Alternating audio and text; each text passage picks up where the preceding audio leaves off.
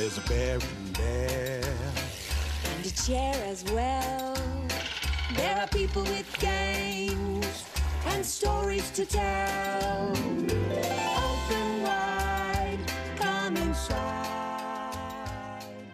If you grew up in Australia, Play School on the ABC, the national broadcaster, would almost certainly have been part of your childhood.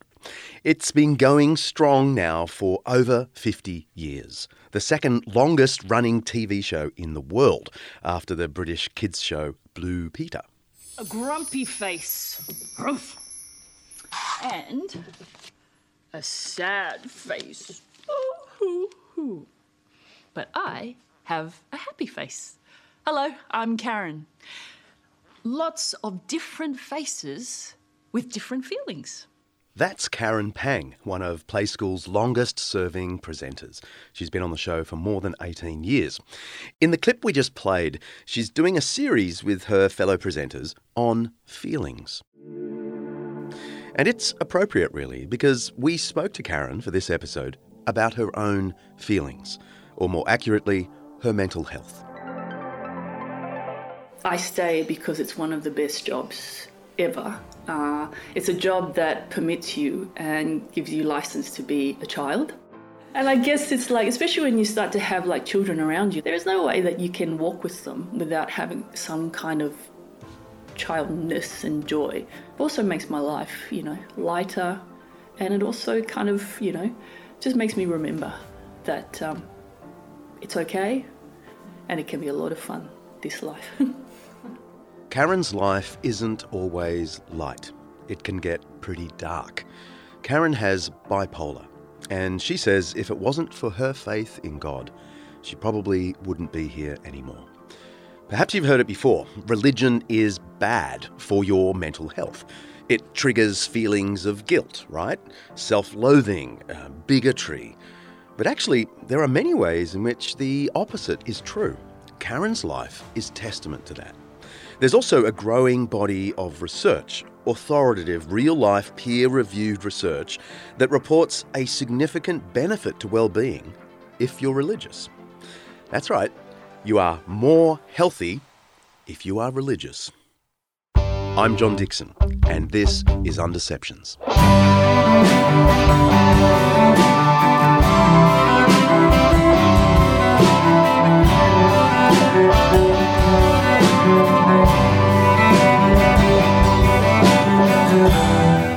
Undeceptions is brought to you by Three Views on Christianity and Science, a new book from Zondervan Academic. Every week at Undeceptions, we explore some aspect of life, faith, history, culture, or ethics that's either much misunderstood or mostly forgotten. With the help of people who know what they're talking about, we'll be trying to undeceive ourselves and let the truth out.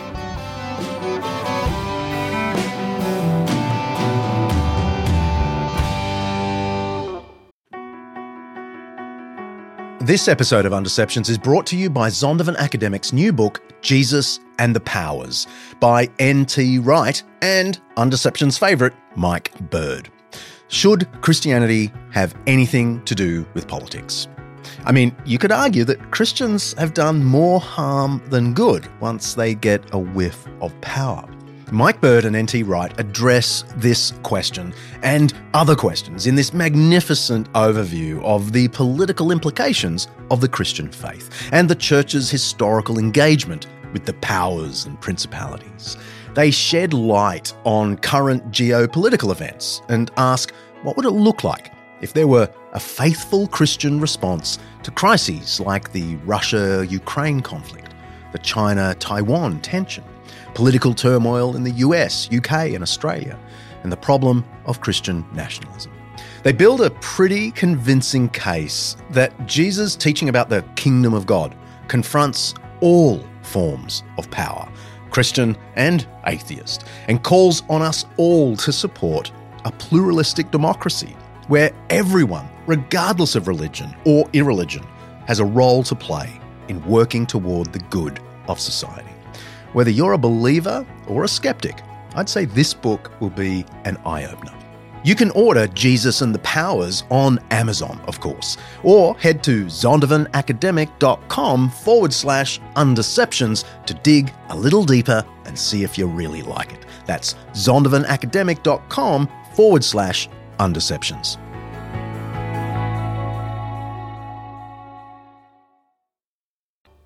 Before we go any further, just a warning that today we're talking about mental health and suicide. If you're struggling at the moment, you can get help by calling Lifeline in Australia on 131114. In the UK, the Samaritans on 116123. And in the US, the National Suicide Prevention Lifeline on 1-800-273-8255. Be safe. God bless.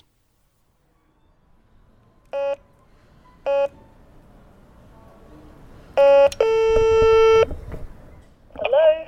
Hi, it's Kaylee. Thank you. That's producer Kaylee, who sat down with Karen for a heart-to-heart. Hello. Hi. Kaylee, nice to meet you. Nice to meet you too. Thanks. Thanks for having me. No worries. Yeah, so I went to Charles Sturt University in 1994. And it was really great because I was just, doing stuff that I really liked in terms of was communications. And, but by the second year, I felt something it was like it got heavier and heavier. And I just found myself crying at a drop of, the hat. And I didn't know what was going on. It was like as if all joy, all kind of fun, all sort of, experiences of these things were just taken away. And I felt like it was just an empty, dry landscape. Karen says she was diagnosed with depression and given some antidepressant medication. It's probably worth just stopping here to define what we're talking about in this episode when we say mental health. The Mayo Clinic in the US, a leader in the field, puts it this way. Mental illness, or mental health disorders, refers to a wide range of mental health conditions, disorders that affect your mood, thinking and behaviour. That's producer Kaylee. Examples of mental illness include depression, anxiety disorders, schizophrenia, eating disorders and addictive behaviours. Many people have mental health concerns from time to time, but a mental health concern becomes a mental illness when ongoing signs and symptoms cause frequent stress and affect your ability to function. Okay, so back to Karen, who says she began to walk out of the shadows of her university days depression and walked straight into NIDA, the National Institute for Dramatic Arts, a prestigious centre that trains some of Australia's best performers. There, Karen had to confront some really difficult things. Opening herself up to criticism, digging deep into her emotions to play tricky characters, and, just being in a high-pressure environment where people are adversarial, with lots of people competing to be the centre of attention. She emerged after 3 stormy years there and began her first job on Play School. I could feel the shadow just, behind me. So I went into work, but then I hit about 25, and things got really weird. I started to just, things just really deteriorated. And I started to lose track of, time, and I started to it was like I couldn't sleep. And I could hear stuff in my ears, some noises and stuff like that. And it was just, and I just felt like the adrenaline was constantly just overflowing, and I just couldn't get rid of it. I was moving all the time because I couldn't keep still. I'd stay up drawing these pictures continuously, and it really started to get out of control. And there was got to a point where, I just felt like if I tried to, step up, on the 3rd floor and jump, would I die? Or can I just try it and see what happens? Things were still really starting to blur reality and what was going on in my head. In the end, I went into hospital and they found out that I had bipolar. So that was my first hit of a serious high looked like. And it took quite a while for me to come back down. Bipolar is a type of depression, and it is really it's a chemical imbalance.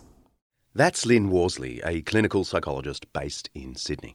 When it comes to bipolar disorder, you have an extreme between someone who's hypomanic, so they hyper in their behaviours and their thoughts, and they're fast acting and fast thinking, and then their extreme depths of depression.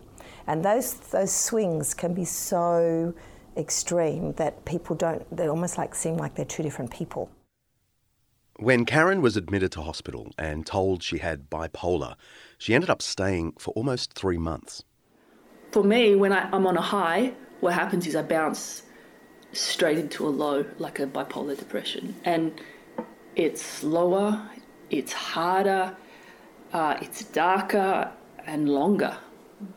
It takes generally, for me, it took about, 6 to 8 weeks before I could even start to, think about or be in a place to accept sort of, okay, how are we going to do this? The clarity, to have that even small clarity of going, okay, so what are we going to do? And actually accept help, and also to be able to even want help. So, and that's 6 to 8 weeks that you're in this kind of severe depression. Mm. What are you doing in that time? It's really hard because a lot of people don't talk about this. And at first I didn't really talk about it. Strangely enough, as a Christian, I thought I couldn't talk about it, and other Christians didn't want to hear about it. So I was in literally a constant state of suicidal, not just tendencies or thoughts. I was in the thick of it. So that's why I was in hospital most of the time, in more kind of lockdown, places where, more than, it's not hospital, it's basically lockdown. And also I was actually hurting myself very badly. That's what's happening in that phase. And it's like a cloud, a really, sort of deep fog. Yeah.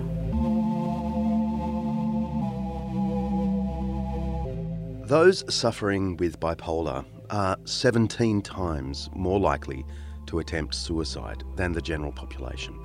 See the show notes for the details. 1 in 4 people with bipolar will attempt suicide. And Karen's right, this hasn't been a topic the church is super comfortable talking about. In the Bible, there are 6 or 7 suicides reported through the Old and New Testaments. The 2 best known are Saul in the Old Testament and Judas in the New. King Saul, who reigned in the 11th or 10th century BC, ended his own life to avoid dishonour and suffering at the hands of his enemies, the Philistines. In the New Testament, Judas, who betrayed Jesus, commits suicide after handing Jesus over to the authorities. There are 2 quite different accounts of his death, you may know. One in the Gospel of Matthew and the other in the Book of Acts. Check out the bonus content from last season's Bible Mistakes episode, where I speak with Craig Blomberg about whether these accounts are contradictory. Still, however Judas died, it's clear he took his own life. Augustine of Hippo, also known as Saint Augustine, writing in the 5th century, addressed the ethics of suicide in some detail. A theologian and philosopher, Augustine wrote in his book The City of God that suicide violated God's commandment against killing, and also the command to love one's neighbour as oneself. You can't love yourself if you want to kill yourself, the argument goes. Augustine actually goes a bit further than that and says that suicide is an attempt to completely escape suffering, when the fact is Jesus himself has given us a model of what it means to patiently endure suffering. It is clearly monstrous to kill oneself, Augustine wrote. The later church continued to condemn the taking of your own life.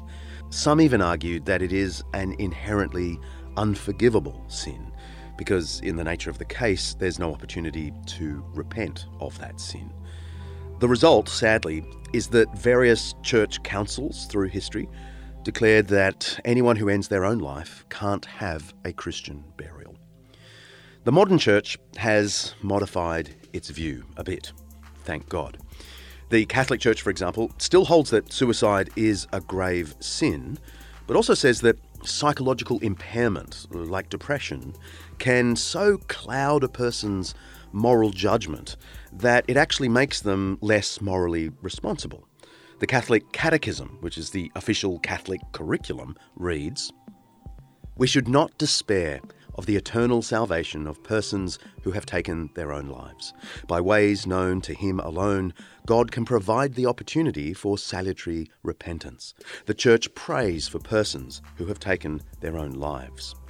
Protestants, like myself, don't believe in praying for the dead, but most of us share the same sentiment about the possibility of God's grace toward those who have taken their own life. The Church's teaching on suicide has been mixed through history. But there's more to say. Christian teaching on the immense value of life seems to have had a measurable impact in saving lives.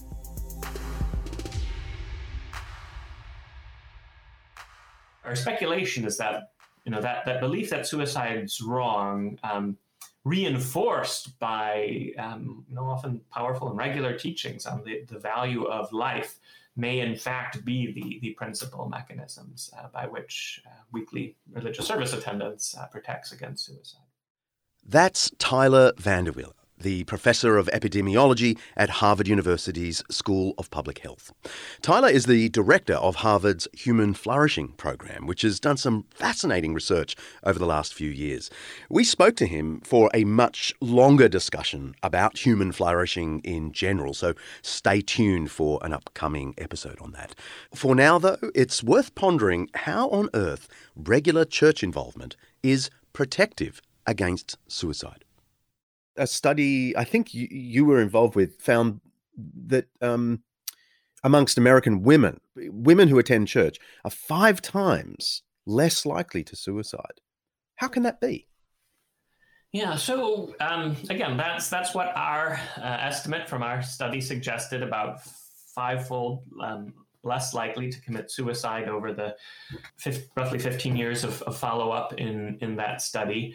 And others have found similar estimates. I would say with regard to weekly religious service attendance, most of the estimates are in the range of kind of 3-fold to 6-fold protective effects, which again is really substantial. We know of some factors which cause suicide that have such large effects, but in terms of protective factors, it really is one of, if not the strongest. So we were curious. Okay, just a few more details about these remarkable statistics. Tyler and his colleagues at the Harvard T.H. Chan School of Public Health published this study in 2016, the one that found that regular participation in a religious service like church offers 5-fold protection against suicide. But then in the middle of last year, they published another study in the Journal of the American Medical Association Psychiatry that went a little further. Tyler and his colleagues found that people who attend religious services at least once a week were significantly less likely to die from deaths of despair. Yeah, so deaths of despair is a term coined by Angus Deaton and Anne Case to refer to the phenomena where we've been observing, at least in the United States, increasing deaths due to suicide, alcohol poisoning, and drug overdoses. And what we found was that those who attended religious services regularly were at considerably reduced risk for these deaths of despair. Amongst women in the study, those attending regularly had about a 66% reduction in these deaths of despair. And with the men in the study, the effect was somewhat smaller, but still very meaningful. It was about a 33% reduction in the likelihood of deaths of despair over about 20-year period. So considerable reduction, considerable protection for those attending religious services frequently. So we were curious to try to understand why this was so. And that is, from an empirical and scientific perspective, a more difficult question. And suicide, thankfully, is still a relatively rare event, but it makes it more difficult to study. But in the analyses we did that tried to understand what the mechanisms might be, we had speculated that sort of lower depression rates and less alcohol abuse and greater social support might all be important mechanisms for leading to the much lower suicide rates. And we knew from prior work that religious service attendance had beneficial effects on social support, on reducing depression, on reducing alcohol abuse. And these things are associated with suicide. And we found that, some of the effect was explained by these pathways, but much, much less than we had anticipated. With that dramatic fivefold effect, quantitatively, it was really a tiny portion that seemed to be explained by these other mechanisms. And so it led us to speculate that maybe one of the central mechanisms, and this is more of a speculation than something we have definitive data on at present, but that maybe one of the central mechanisms was simply the belief that suicide was wrong. And many of these religious communities do have fairly strong prohibitions against suicide, and also profound teachings on the value of life being a gift from God, and sort of the negative consequences of suicide on the community as well. It's not just deaths of despair that are reduced by religious service attendance. Tyler found that religious service attendance is associated with better overall mental health. I would say there's very strong evidence for a protective effect of religious service attendance on depression. Those who attend regularly seem to be at about a 30% reduced risk of depression over time. And likewise, those who are attending regularly who are depressed are more likely to recover from depression. There's also evidence that religious service attendance contributes to various aspects of psychological well-being, tends to increase levels of happiness and life satisfaction, gives rise to a greater sense of purpose in life. So that would be another contribution of religious service attendance to mental health. Yeah, I would say the evidence to date is that religious service attendance has both a preventive effect, but also an effect on healing and recovery. And there's some evidence, I wouldn't say it's yet definitive, but some evidence that perhaps the effect on recovery is even more substantial than it is on prevention. While religion may not prevent things from going wrong, may not prevent suffering, it allows one to find meaning in the midst of suffering and difficulties, and the resources which religious communities provide might help as a pathway towards healing. Some evidence of this for depression. I would say even stronger evidence for this from recovery from drug abuse or alcohol abuse, where again one sees protective effects, but the magnitude of the effects on recovery seem to be even larger. Religious communities really have an important and powerful role to play in healing and in recovery. The prevailing idea for many is that religion is bad for you. But the evidence just doesn't support that. It strongly points in the other direction. Tyler VanderWiele is a leader in his field. He's not just heading up the Human Flourishing Project at Harvard. He is a methodologist and statistician. He has an added interest in making sure his research holds up. So we asked him, what about reverse causation? Isn't it possible that only healthy people end up going to church in the first place? The only way to properly address this is to collect data repeatedly over time, both on an individual's health status and on an individual's religious service attendance. And then you can begin to look at, do the changes in religious service attendance precede those in the changes in health, or is the reverse the case? So we essentially control for early levels of health when looking at the potential effects of religious service attendance on subsequent health and well-being. And this helps rule out that possibility of reverse causation. Tyler's team isn't the only group of experts that have found these positive connections between religion and mental health. The Oxford Handbook of Religion and Health provides a comprehensive meta-analysis of all published studies on the association between religious involvement and medical and mental health. The findings are extraordinary. Well-being. 78% of more than 300 studies report a positive association between religiosity and well-being. Hope. 73% of 40 studies report a positive association between religiosity and hope. Optimism. 81% of 32 studies report a positive association between religiosity and optimism. Meaning and purpose. 93% of 45 studies report a positive association between religiosity and one's sense of purpose and meaning.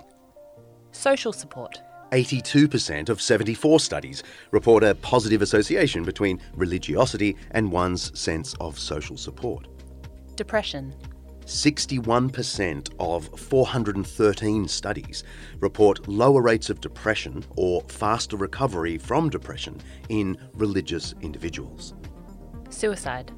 75% of 141 studies report that religiosity is associated with less suicidal ideation, fewer suicide attempts, or fewer completed suicides. Because all of us do have ups and downs, so you can imagine all of us just having a normal wavy line that's between 2 points on a spectrum.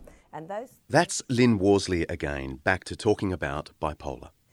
Someone who has different types of bipolar, but some people would have an extreme that would go to a point of them making rash decisions, spending money too quickly, spending money inadvertently without even thinking it through, going and taking out a new business without even thinking about it or understanding the consequences, making massive decisions, proposing to someone, going somewhere on a long road trip without thinking of putting petrol in the car, and just none of those. It's almost like an impulsive behaviour, and then to be caught out by the extreme of having depression, absolutely low mood, a couple of days later.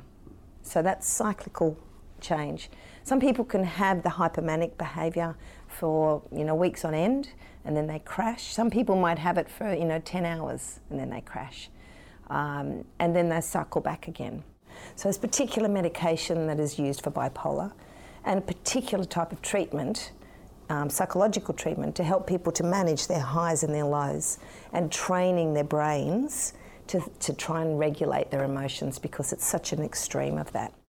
It's turbulent, because people kind of think that it's only just the yay, but it's also the other side where you swing right to the other side, and it's this extreme sort of like, kind of, emotional, roller coaster. Yeah. And then you fall into the trap of being literally identified, and you yourself, that is your identity. I am bipolar, I have mental illness, and it's a very tight place, and very, in terms of, you're very lonely in that space, because you start to get defensive. You start to get like, that no one understands you, or no one sort of like knows what it's like. Tyler Vander Wieler's research is all about public health. He deals in the statistics that help us improve the health of entire communities. And yes, at that macro level, religion is good for us. And it's not just on the grand scale that we see this. It's personal. We're so grateful to Karen Pang for sharing her story with us. But after the break, it gets a little more personal for me. My darling wife, Buff, has battled anxiety and depression for years. And when we come back, she shares something of her journey and how faith helps and doesn't. When I was 20, I had a brain hemorrhage and needed surgery, and that was fairly dramatic. And then when I was 30, I had a ruptured ectopic pregnancy when I was 3 months pregnant. That's my wife, Buff. She and I sat down with ABC's Rachel Conn during Mental Health Week a few years ago. Buff opens up about grief, loss and clinical depression. The full interview, by the way, is linked in our show notes. So that was also fairly sort of call the family to say goodbye kind of moment. Oh, goodness. Ectopic pregnancies don't usually result in that, but did you say you almost bled to death?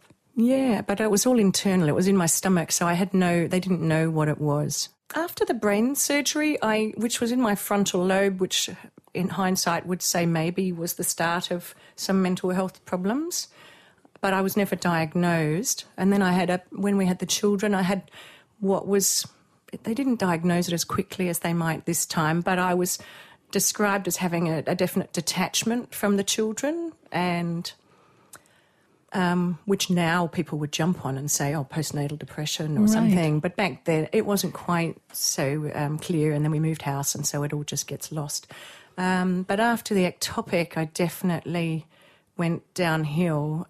Into a kind of depression? Yeah, definitely. And just crying all the time, and almost wishing I hadn't survived, and just feeling I was just all over the place. And that was when I first started on the track of being diagnosed and medicated and dealing with all that sort of beginning of that journey. So you're still on medication? Oh, yeah.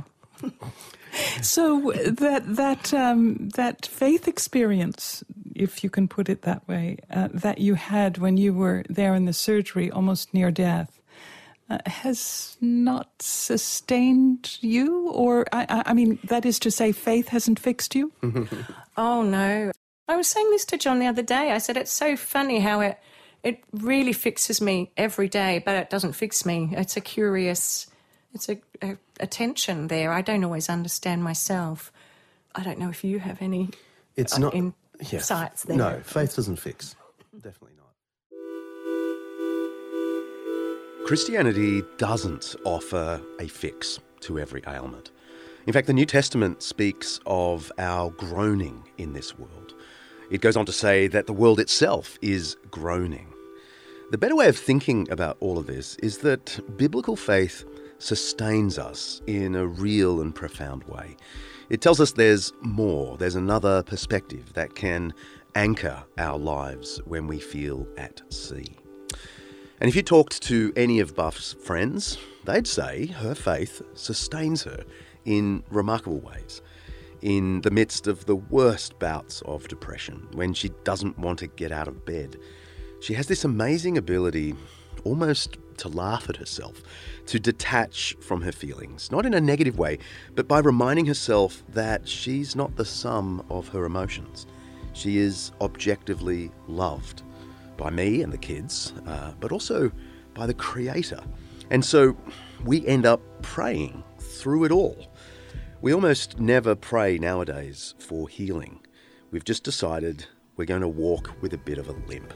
Calmly, peacefully, often joyfully, with a limp. Faith isn't a fix. It's a steady ground to walk on, even when you're walking through the darkness.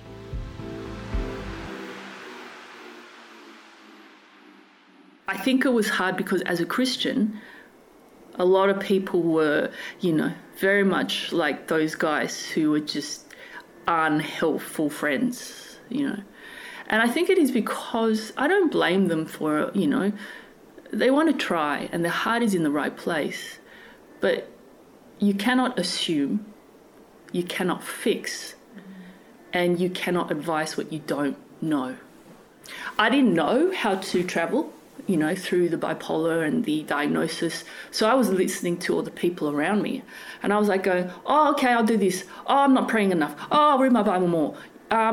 And it didn't help because it was just this flurry of, like, you know, people and everything trying to help me, trying to heal me, prayer over me. And, like, you know, I got a demon inside me. Like, it just was like, if I look back on it, it was just really actually quite amusing now. Because it was like I have to say, it was like a circus, you know. And I was, you know, the show, like, you know. But I feel glad that I got out of that and not let that harm me. And I don't know if it's necessarily a prejudice. I think people don't know what to do.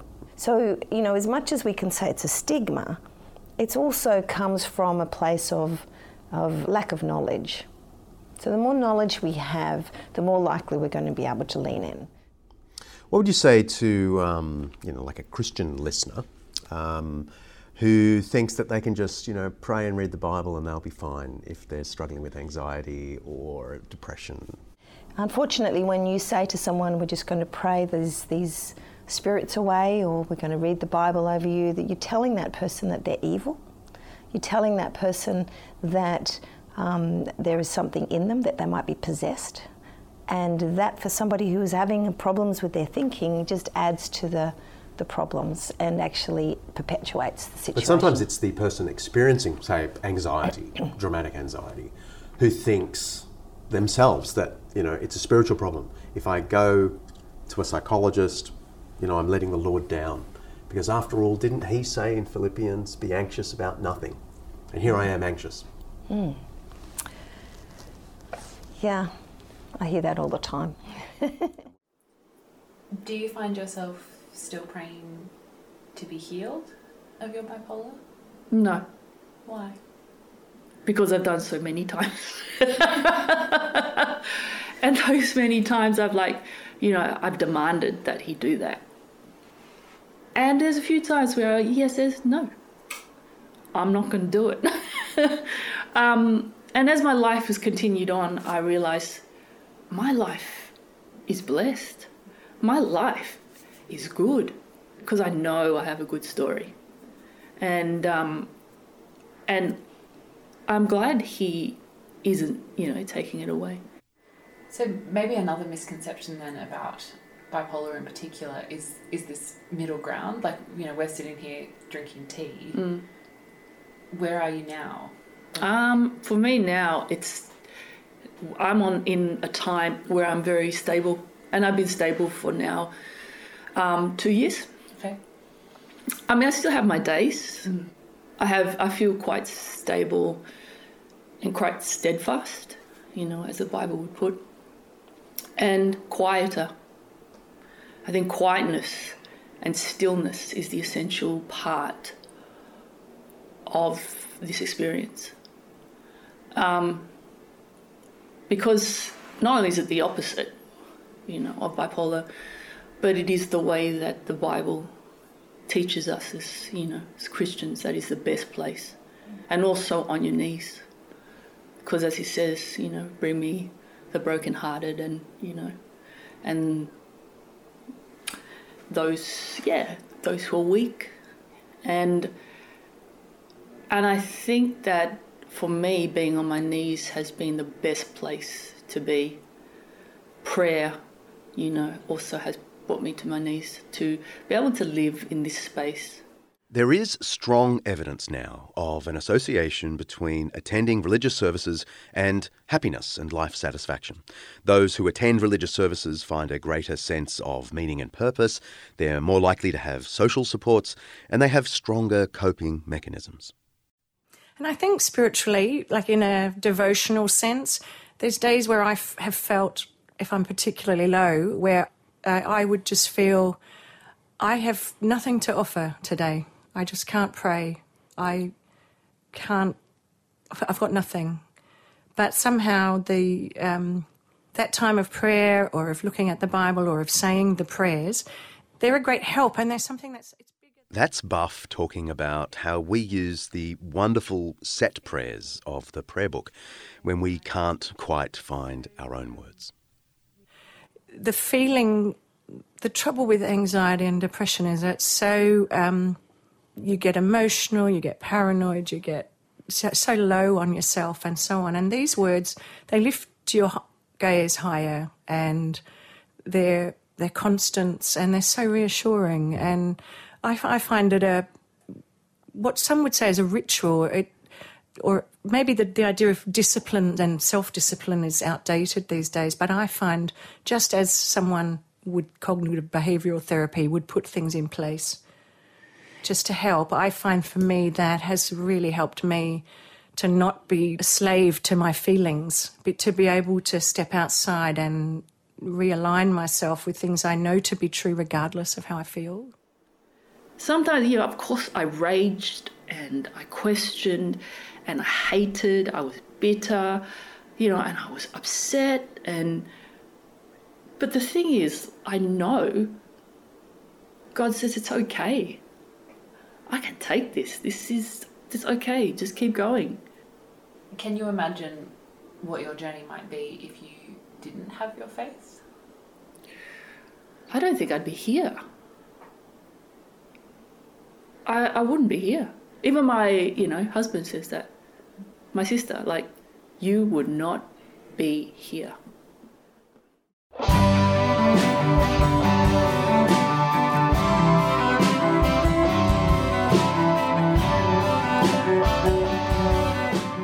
If you're struggling right now, you don't have to do it alone. If you or someone you know needs help, here are some excellent services ready to talk right now.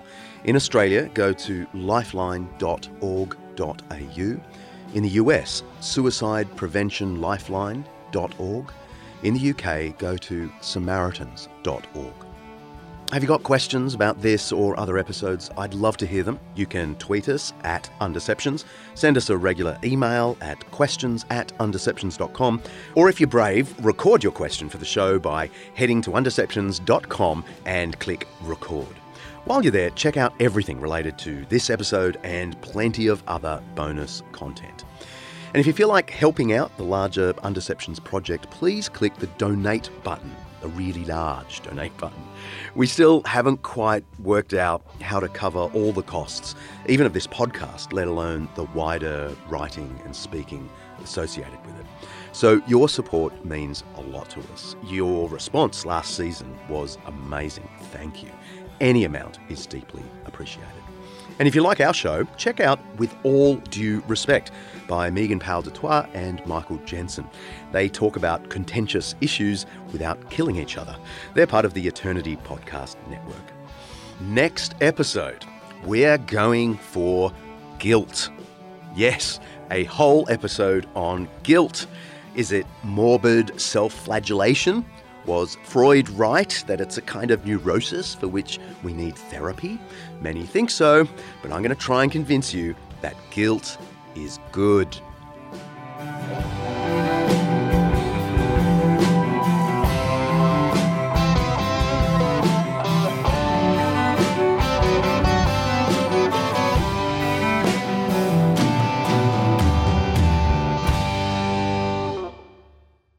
Undeceptions is hosted by me, John Dixon, produced by Kaylee Payne and directed by Mark Hadley, who not 30 seconds ago told me to play that with a straight bat. So there you go. Straight. Bat. Our theme song is by Bach, arranged by me and played by the fabulous Undeceptions band. Editing by Nathaniel Schumack. Good job, buddy. Special thanks to our series sponsor Zondervan for making this Undeception possible. Undeceptions is part of the Eternity Podcast Network, an audio collection showcasing the seriously good news of faith today. Head to undeceptions.com. You'll find show notes and lots of other stuff related to our episodes. Brought to you by the Eternity Podcast Network.